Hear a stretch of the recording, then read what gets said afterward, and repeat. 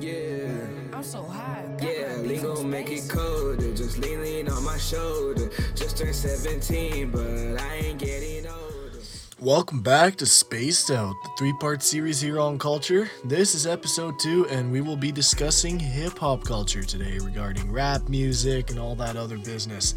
I want to talk about SoundCloud culture, what that means, the standards built for listeners, the influence it has on listeners, and bring on the homie V-Lone, an artist that I produce for. So first question, did you need instruments and a studio to record your first song and the many after that? No. Yeah, so what'd you record everything on? Like, what was the equipment that you needed? Okay, so when we first got started making music, I had my friend bring his laptop and we recorded music off Audacity, which I later found out was meant for podcasts, but originally we did do our first album actually, on Audacity, so. And a snowball mic too, so. Yeah, I still use that actually, even for this podcast. Yeah, 100%. Yeah, never go wrong with it. That's what I'm saying. It's cheap, it's clean. Exactly. But yeah, eventually we upgraded. Yeah, word. Alright, now another thing I'm curious about, are all the lyrics in your music 100% accurate to your lifestyle, or is there some embellishment in the lyrics? What does embellishment mean? Embellishment as in like exaggeration, kinda. Yeah, 100%. I'm a rapper, so like Yeah. a lot of the stuff I say is exaggerated. Yeah. Alright, makes sense, yeah. As a listener, do you find what most hip-hop artists rap about to be believable? It depends on the audience. Honestly, it depends on the audience. I feel like the way you grow up, I mean, like, not everyone understands rap music. Certain people just listen to rap music for the beat. The beats, I don't know, like, you dance to rap music. So, or sometimes it's like melodies, lyrics, and stuff like that. Just certain parts of the music that people would like, but like hearing other stuff where rappers do exaggerate all the time. Like, certain people can take that as, oh, that's true. Certain people take that as, oh, that's false, or whatever in between. Damn, that's a really good answer. That's like exactly what I need. Thank you. Yeah, that's great. And then has any artist and or their lyrics influenced your lyrical content, your character, and your interests? 100%. There's like a joke going on around social media right now that when people listen to Youngboy, they feel hard or like aggressive, or when, you know what I mean, like just certain stuff like that. Like, music, in my opinion, is the most evident, just the biggest form of, what's it called? Like passing down of influence. It's not even just influence, like hypnotization, literally. Yeah. Literally, like, people literally can act a certain way depending on what they listen to, or try and live a certain lifestyle depending on what they listen to, and they don't even truly live that lifestyle, or that lifestyle doesn't pertain to them, I guess. And then, I mean, like, for me personally, listening to music, like, yeah, music's meant to get you in the mood. Music has energy for a reason. Depending on the energy, a lot of times I select my music depending on how I feel. So if I'm more of a sad mood, I'll listen to so-and-so. If I'm more of a, energetic mood, happy, turn-up type mood, then I'll listen to so-and-so. So. Damn, thank you. Yeah, no, that makes sense. That's like the way I feel as well. Oh, that's 100%. Really good. 100%. Yeah, thank you. What exactly motivated you to become an artist? So basically ever since I was younger, like, I grew up just around music. Parents always playing all type of music. My mom's African and my dad's Jamaican, so they played their different types of music, like reggae, and then stuff like worship music, like religious music and stuff like that too for my mom. And then I grew up and I just picked up rap, hip hop, and I was constantly listening to that to make me start rapping or become an artist. I've always wrote music. So it was like I wrote music because I was just really into music. And then eventually I decided, why not? Let's record it, because it was good enough. I used to rap to people on the train in junior high and stuff like that, or like recite it like a poem and pretend like I'm reading poetry when it's really like music, or I'd have a beat for it. And then people liked it, I guess. So I was like, okay, let me try and do this for real. And then eventually I just kept it going, and now I'm here. I love it. It's my passion. So. No, that's incredible, actually. I had a similar thing, like, to your whole, like, to like your whole thing with your parents. Like, growing up, I had certain music that my parents played to me that kind of stuck with me, and yeah, and it's just like I'd always be so excited to listen to it that it just kind of became engraved in my brain. So now it's like I want to express that to other people, and I noticed that in your music, where like you really find a way to truly express yourself when you can put it out on a beat, you know, like you can really be Vanel, you know. 100%. And like sometimes, like in person, like say if I don't know the person, like a lot of people that listen to my music I don't know, right? So it's like this is a way for you to kind of understand my personality, I guess. This is like me showing you myself, giving you a piece of me in a way, and I'm like better. I feel like I'm better at expressing myself in music than probably in person. So that definitely had a big influence on the reason why I started. So. No, that's sick. Yeah, you can really like tell your story, and also, you know, keep people entertained. Like the thing with me for producing that I find the craziest, and I like to stick by this, is that like I can deliver an emotion to you. Like, you know how you can like send a text, you know what I mean? And it's like you can, you know, give somebody like a physical feeling, like if you punch someone in the arm, right? You're like, this is what it felt like, right? And then they get that feeling. You can't really do that with emotion, but through music you can. Like you feel some kind of way, and then you make the music, and then you make them listen to it. They can feel that exact same emotion that you are, like that emotion 100%. That you are, which is crazy to me.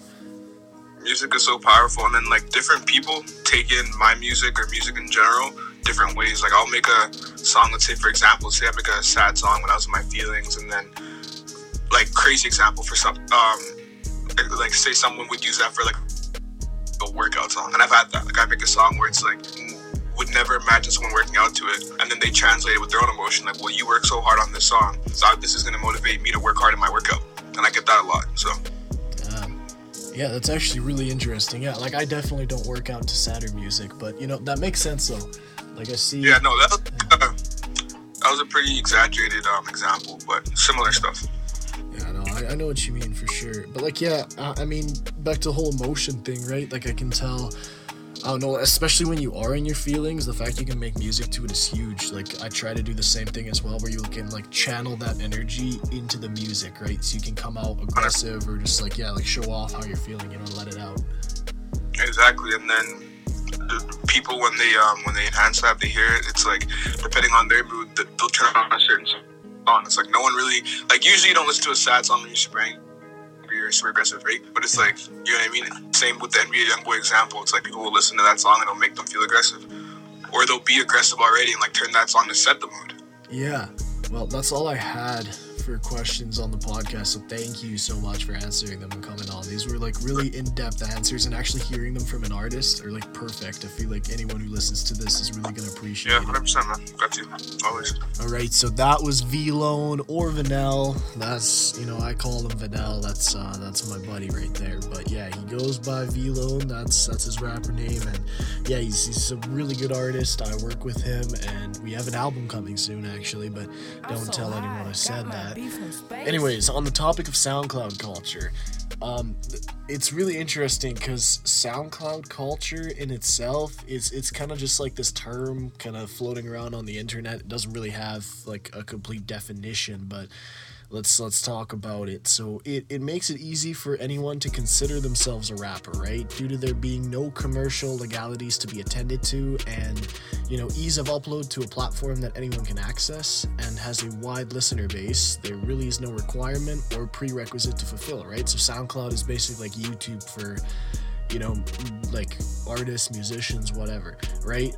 When it comes to releasing music on a commercial streaming service or platform, you are required to go through a label or a service with the necessary credentials, right? And there are no certain legalities to be adhered to, in which case you find artists that are more committed to their music adhering to these requirements, which in turn will, in most cases, result in a higher quality of music. So, in other words, there's a higher standard for major streaming services.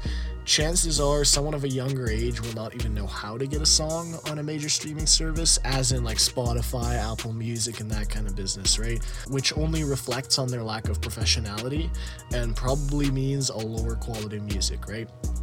So having seen artists blow up and gain mass recognition on SoundCloud, kids and some older artists may find themselves under the impression that they are also a rapper because they are doing the same thing that someone successful did in the past, right? So here's a really good example, right, is Lil Tecca, right? I don't know if you guys have ever heard of the guy, right? But he had that one song, I forgot what it was called, but it was like really big at the time, right? And whatever. So Lil Tecca, right? He records this, he uploads it to SoundCloud, right? And he gets really big there, right? And there's other guys. A really good one I think is Lil Pump, right? By the time he really got to streaming services, like he started on SoundCloud, right? He uploaded there, and obviously all his stuff came out on streaming services just like Lil Tecca's did, but like you kind of classify them as a SoundCloud rapper just because their main following was built on SoundCloud, right? Now, here's where it gets interesting though, right? It blows up, right? Garnishes a lot of attention, but then after that they don't really have a career, they don't really have a following, right?